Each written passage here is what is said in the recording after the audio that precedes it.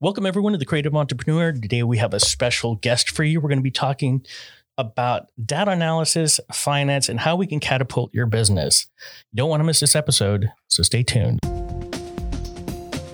Coming to you from San Antonio, Texas. Welcome to the Creative Entrepreneur, a podcast created to help entrepreneurs build their business.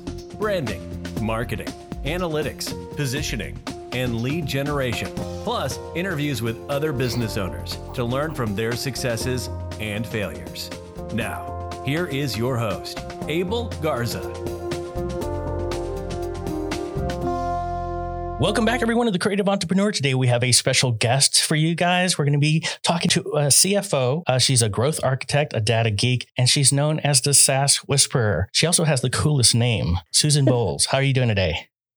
Great. How are you? Thanks for having me. I'm doing awesome. Hey, so I'm really excited to talk about I'm really excited to talk about the finance part of business, because this is an area that many businesses don't get to delve into and are frankly not very familiar with. So give me some insight as to who you are, what you do, and how you help your customers. Yeah, absolutely. So I am a virtual CFO and systems advisor, which means that I kind of take all of the financial data and help CEOs interpret that, understand what it means, and use that information that's kind of inherent in their business to help them drive and decide how and where to grow.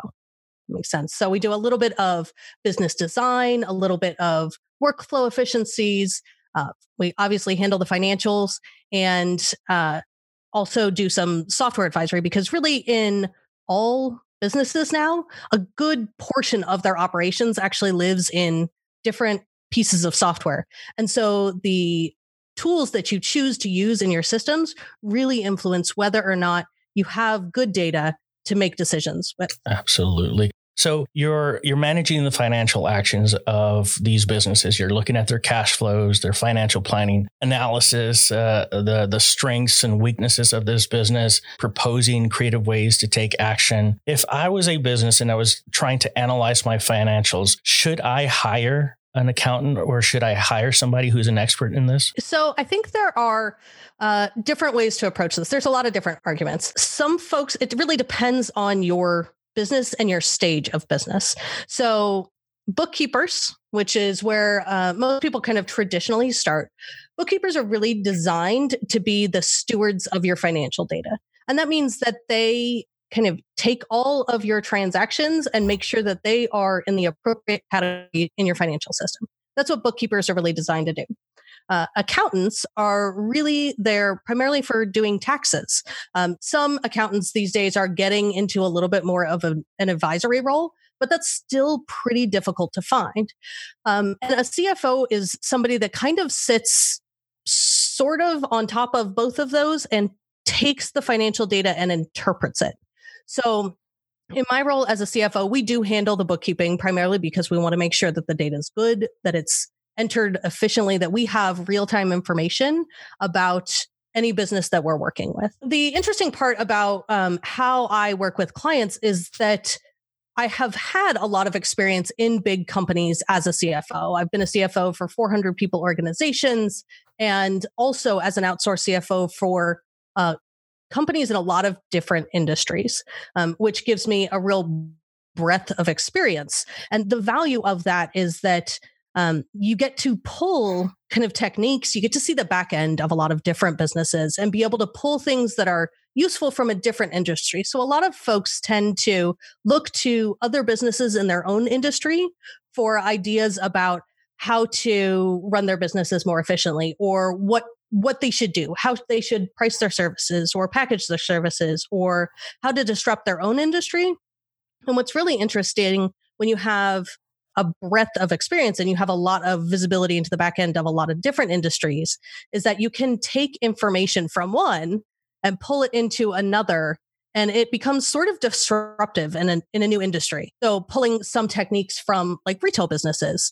I actually just did a really interesting interview for my podcast, Break the Ceiling, which we talk about a lot of this behind the scenes kind of stuff. Mm-hmm. And it was with Justin Jackson, who is the founder of Transistor. He's a small bootstrap podcast hosting company, and talking about how the metrics they use in SaaS software. So running a SaaS company, they spend a lot of time paying attention to like what their recurring revenue is and what their churn is, and taking metrics like that from a different industry and applying them to service businesses can be really powerful. So, in service businesses, a lot of the times we're not necessarily looking at how much of our revenue is recurring revenue versus one-time projects. And that's a really powerful statistic, because recurring revenue, that's coming in every single month, that it's under contract or you've got some sort of subscription type model. When you know that you have money coming in every month, that's really powerful information for when you're forecasting your cash flow. Every month money's coming in. But if you have a, one-off project style business model where you're doing, just website design or photography, you do one-off intensives. Yeah, it's a different model, and it's harder. You have to bring in more leads because you always have to be worrying about bringing in the next project versus a recurring type model where you only have to get a couple of clients and then they'll just pay you every month.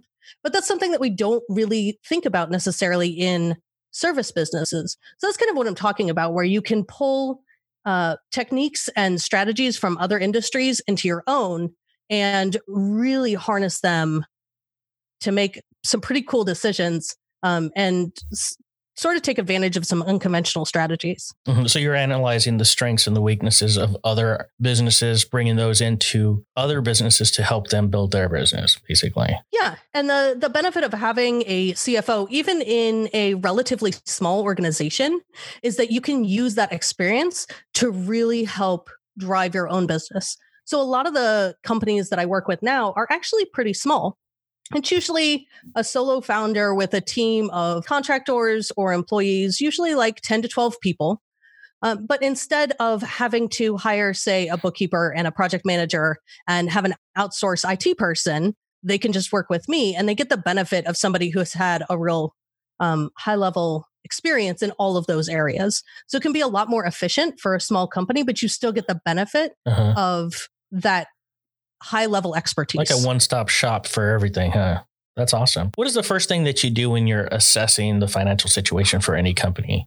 So we always start with a financial health check, and that's looking at things like, how risky are your clients? Are you getting all of your income from a single client? Or do you have, 10 or 12 clients that are consistently paying you? What's your business model like? Do you have a lot of recurring revenue, or are you doing one-off projects where you're constantly having to go try and find new clients? So we look at both the financial aspect, how many months of cash flow do you actually have? Are you saving enough for taxes? How efficiently is your financial data getting into your financial system, if it is? Sometimes, a lot of folks are really intimidated by their finances in their business. And so sometimes the instinct is just to kind of ignore it because it's something that you're uncomfortable with. It seems really scary, and it doesn't have to be. So a lot of what I do with my clients is making their finances more approachable and helping them interpret the data so it's more useful for them. Oh, I see. So I like to say that most accountants talk about finances in accountant terms, and I like to talk about it in business owner terms because they think about financial information really differently. Well, there's so many ways to utilize the data that you have to build your strategic approach. How would you say the data in the majority, or at least in some of them, in some of the analysis that you've made, what approach do you feel the data has made to catapult their business? Absolutely. So let's take an example. One of the things that I work with a lot of my founders is that often they have a lot of different types of projects or types of services that they're offering. So say they do public speaking, and they also sell workflow intensives, and they sell website design, they do graphic design, they do content marketing. So say they have all of these different revenue streams, but they're not really looking at each individual type of project or type of client that they work with individually to see how profitable is each project that you do. or each type of project that you do. And when you actually look at, the information on a more granular level, instead of just saying, yay, I was profitable this month, when you say, actually, this type of project is much more profitable than this other type of project. And so when you're looking and you say, I really want to grow, that's sort of abstract. But if you have that sort of data where you're like, wow, this one kind of project is super profitable and actually pretty easy to sell, maybe I should double down on those kinds of projects and maybe let this other kind of project just stop doing those kinds of things. Or similarly, you can do that same kind of data analysis with like your client types. What kinds of clients are most profitable? What kinds of projects? And that can really give you some information to help you decide which direction to head when you're trying to grow. It's a much easier way to grow if you are selling really profitable projects versus projects that are maybe really intensive, not as profitable. You're not going to grow as fast or as sustainably, really. Okay. Well, so identifying those particular projects that are capable of scaling your business. What are some examples, would you say, are some scalable techniques that a business could adopt?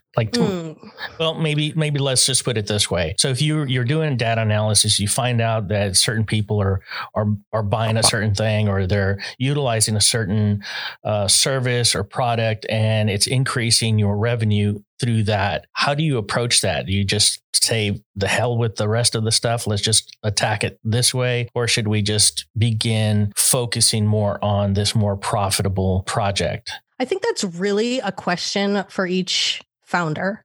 So I'm a big believer of building a business that you want to run. And I think you can't isolate the decisions you're making about the growth of your business from whether or not you want to do that. So what that kind of circles back around to is that the financial aspect really should only be one part of your decision. So maybe this one kind of project is really profitable, but maybe you don't necessarily they're not your favorite kind of projects. Mm-hmm. You could decide to instead focus on one of the projects that you really love to do, but make it more efficient so that it could be more profitable. I see. So by doing that, you could do what I like to call basically productizing your delivery. So this is basically creating a process that you're going to follow every time with that kind of project.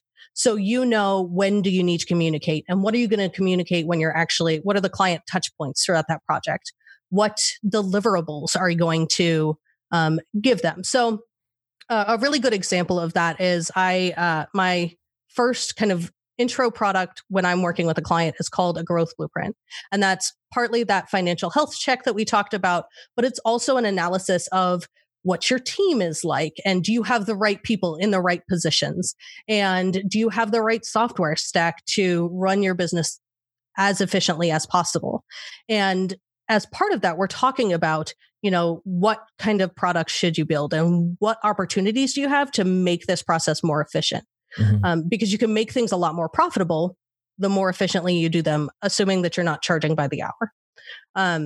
If you do hourly billing, you're actually incentivized to take longer on projects than if you are using like value-based or flat rate type pricing. So most of what I'm talking about here assumes that you are not billing hourly. Yeah. So the end result of this growth blueprint is very customized to the client because it's about them. It's about their business and their choices and their vision for what they want the business to be. But from my end, it's a very efficient process because I've designed the actual delivery process. So I have a questionnaire that they fill out with the same kinds of questions to make sure that I'm getting the information that I need ahead of time. That makes sense. I know that the next step is to do an interview with them. So we'll do a 2-hour interview. A lot of my deliverables are relatively templatized. So, if I write up a paragraph for a client about a specific software program, say, I'll keep that in my, sample deliverable. So I can just, grab and drop the explanation of what that software system does, because I recommend a lot of the same tools. So you can get really efficient in terms of how you're delivering the service without necessarily reducing how customized that service is for the client. Does that make sense? That makes perfect sense. That makes perfect sense. And it makes it very efficient. So if you have a type of project that, say, you love doing, but maybe isn't your most profitable service, you have, a few choices. You could either decide to go all in on the most profitable service, or you could decide to focus more on the type of service that you love to deliver and find ways to make it more efficient for you to deliver it, and therefore making it more profitable. Absolutely. I mean, that's valuable information, knowing where to go, which direction to take, how you approach it, and of course, whether or not that's the type of service or product that you want to deliver. As a business owner and wanting to increase revenue and increase sales, and understanding the concept, or I should say the responsibilities of, let's just say, a CFO or accountant or bookkeeper, and just understanding what they do. I mean, there's so much with regard to that in the finance part of it, but also in the data collection. I want to increase my clients. I want to improve the transaction value of my product or service, and I want to increase revenue and generate more income. As a business owner, in your perspective, in my approach to building my business, what are some of the challenges that you see many businesses face when they come to you? So I tend to work with folks they've been in business for a few years. They're relatively established businesses. And so the clients that come to me are usually at a point where they have hit kind of a growth ceiling. They have grown as much as they can with their current team or their current systems, and they are aware that they need to do something else. What got them there isn't going to get them to the next level. And sometimes that's just creating more consistent systems, creating processes. A lot of the times when we start out in our businesses, we tend to experiment, which is great because you kind of have to iterate a little bit to figure out, are you sitting in the right place with the market? Are you offering them the right thing? Are you working with the right kinds of clients? Are you with a type of client that you really genuinely enjoy working with? And so at the beginning, when you are starting a business, there's a lot of that experimentation to try and get where you need to go. And as you kind of evolve, you realize that, maybe the hacked together software stack that you have is actually creating more of a headache for you. So maybe you picked your project management tool when it was just you and maybe one other team member. And now you have a team of 10 and it's not working anymore. You're realizing that the ball is getting dropped because you're not communicating efficiently. Maybe you are trying to decide if you need to hire somebody else. You have hit the top level of output that you can possibly do with whatever structure you've put in place. So when they come to me, that's really what we're dealing with is what needs to change in your business, kind of in a holistic view, to make sure that you have the capability, you have the foundation to be able to continue to grow sustainably, and that your team and your systems are efficient and let you kind of take that next level of growth without killing yourself working. Being able to pivot is essential. What are some of the challenges you face? I mean, I think the same as all the rest of, service business owners. It's a constant, you're trying to make sure that you're delivering valuable services and finding consistent ways to connect with people. So that's my main marketing channel, is that I really just try and do one-on-one connections. And I use the podcast to do that. I reach out to people in communities online. So I'm in a lot of communities, kind of just constantly trying to meet new people and find out what they do. And, I still have the same growth issues that everybody else does of, right now it's it's a conscious choice for me to just be me. I don't have a team. I work with consultants occasionally on specific projects, but the team is just me, and it's conscious. I've had businesses where I had a lot of employees and have chosen specifically not to do that this time around. And I think there's always a push and pull on that. What can you outsource? What should stay you know, what's fundamental to me and what I offer to people, and what should I keep in my wheelhouse, and what responsibilities do I let go?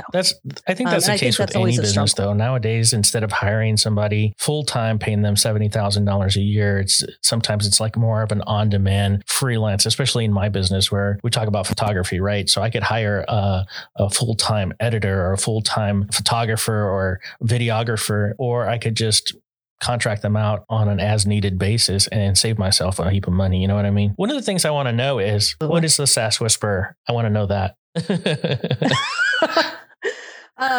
that's actually a relatively older term that I've used, but basically it came from me talking to all of my business friends, and I always ended up being the person where they're like, hey, I really need a tool that does X, Y, and Z. And I'd be the one popping up and saying, hey, have you heard about, you know, so-and-so's new tool? It's really cool. Let me send you a link because I was just checking out and I really like the software. It'll fix this. I also know that you use this other software and it'll integrate with that. And here's how you can do that. And so I just kept having those conversations over and over. And ScaleSpark actually started out as a software consulting business. So I've been a CFO for, I guess, about 15 years now, but I started ScaleSpark for that exact purpose because I'd been working as an outsourced CFO for another accounting firm.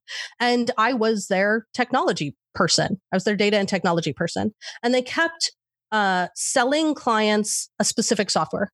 But they didn't have the understanding of the nuances between very similar software packages. And if you're familiar with software, there's always 15 different options and they all work kind of different. They work in slightly different ways. So depending on the problem that you have to solve, there's not, there is most likely a right solution for you.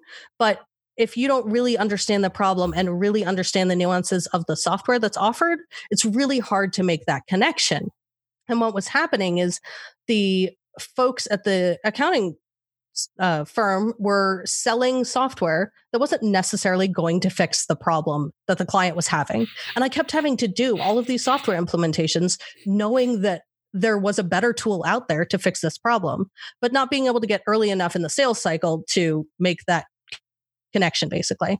And eventually I just decided to go ahead and I was just going to start a firm that's what we did, was help business owners figure out what SaaS software they should be using and then implement it for them. So that's actually where ScaleSpark started. It's really dependent on the type of business you have and which direction you're going to go. Like for the we use it for the creative entrepreneur also, but for Graybug Photography, for example, we use a couple of different services, like the scheduling program, the scheduling program that we use to get everybody scheduled for photo shoots or video shoots. Mm-hmm. And, where we store our photographs and how we utilize those types of SaaS programs is essential in how we increase our revenue. What are some of the online software programs that you're using right now to help other businesses increase their revenue? So I have a few that I kind of always recommend, and some of it is personalized to how you actually think and use. But I almost always recommend using Xero, which is an accounting platform. It's similar to QuickBooks Online, but there's kind of a foundational philosophy difference between the two software companies. So QuickBooks is one that kind of wants to keep you into its network. They're gonna, sell you TurboTax and ask you to use T-Sheets, all of which are Intuit owned products. So they want to keep you in the Intuit ecosystem. Xero was actually built from the ground up to integrate with other tools. Like that's a foundational part of their ethos. And so when you integrate your accounting platform with other tools, Xero tends to work better because that was their philosophy. So I tend to recommend Xero a lot. If you are doing payroll, I always recommend Gusto because it's super easy. And if you have contractors in the US that you're paying, you can pay them through Gusto and avoid having to do 1099s at the end of the year, which is fabulous. And then usually I'm talking about different project management solutions. And for me, I personally use ClickUp, which I absolutely love. ClickUp, Xero, and what was the other one? Gusto. Gusto is the payroll provider. And those are almost always fairly standard. Xero and Gusto are a given. ClickUp is normally what I'm recommending these days, but how your project management software works is really personal to how your brain thinks, how you operate, what kind of business you have. So a lot of the times the project management piece is kind of the interchangeable tool, but that's what I use for my own business. What are some of the habits that you're doing right now you feel contribute to your success? I guess probably two. I just kind of reconfigured my ClickUp instance to make sure that I'm integrating my annual and quarterly goals. So what I had been doing before was kind of doing my quarterly planning outside of ClickUp. I was doing it in an Excel spreadsheet, and that's great, but it wasn't really integrated into how I was planning my day or my week and what I was going to get done. So a couple of weeks ago, I actually reconfigured ClickUp to include all of that information. So now when I go to decide what I'm doing today or what I'm doing this week or what I'm looking at doing this month, it's all coming out of my quarterly plan. So it's really tied into my goals. And it also is helping me make sure that I know what I'm supposed to do next. I have a place to go when you're sitting around during the day going, I'm not really sure what I'm supposed to be doing. There's no boss. There's no one to tell you like what you're supposed to be doing. And having that kind of touch point reminds me like, these are the things that I decided were important this quarter. These are the things that I want to accomplish. So being able to tie that back consistently is helping me do a lot more to actually accomplish those goals instead of getting distracted doing, the 95 other things that come up. Well, I'd ask you what your bad habits are, but it's probably binge watching Netflix, isn't it? Probably my bad habit is working too much. So I am coming off of 8 years of owning a business and having a full-time job. So I finally managed to grow ScaleSpark to the point, it's been full-time for about a year, but I needed it to really fully support my family. And it's been 8 years and 3 businesses to get to that point. So I finally managed to be able to resign from my full-time job as a CFO in October. And my worst habit now is trying to convince my body to sleep until like 6 o'clock in the morning because I'm so used to getting up at 4 to work, and I don't need to do that anymore. When you're starting out, so that's my habit that I'm trying to break. You want to build that business. You're working those 10, 15, 16 hours a day to get to that point. Oh, absolutely. That's just the way it works when you're building. Yeah, that's definitely the reality. Yeah. So I'd like to end this podcast with some rules that you live by, some words of wisdom off the top of your head. I actually try not to live by too many rules, particularly in business. So after having 4 businesses and not to have everything be systematized and perfect from day one, that there's real value in going through that really hard dip. And that it happens in every single business. And even in one business, it'll happen pretty consistently. At least once a year, you'll go through that. What am I doing? Yeah. I don't know what I'm doing. I don't know why I'm doing this. And if you can hang on through that, you will come out of it. And I think that is probably my most valuable rule that I'm always telling to myself when I hit that point. That everything has a season. Absolutely. You're always put into situations that's going to help you persevere. It's and it makes you who you are. It does. I'm definitely one of those people that, if somebody asked me what my failures would be, I don't have any because I always tend to approach things that don't go well as a learning experience. So, businesses that didn't go the way that I wanted them to go, that was a very painful lesson, but allowed me to build a much more sustainable business the next time around. So how can our listeners get a hold of you? Yeah, absolutely. So they can head to my website at scalespark.co. Hit me up on Twitter or Instagram. I'm the Susan Bowles, or connect with me on the podcast, Break the Ceiling. Absolutely. Absolutely. Very valuable information. There you go, guys. Susan Bowles, it was a pleasure having you on the show today. You're an inspiration to me. You're an inspiration to our listeners, and I'm really happy to have had you on the show today. Thank you for coming on. Thanks for having me. This was great. Hey guys, if you haven't already done so, please subscribe or check out our website at thecreativeentrepreneur.net. And until next week, keep on keeping on. Thank you for listening to The Creative Entrepreneur. Please click the show notes for additional information. Want to know more? Click on the subscribe button and follow us on Facebook, Instagram, and Twitter by visiting us at tcepodcast.net.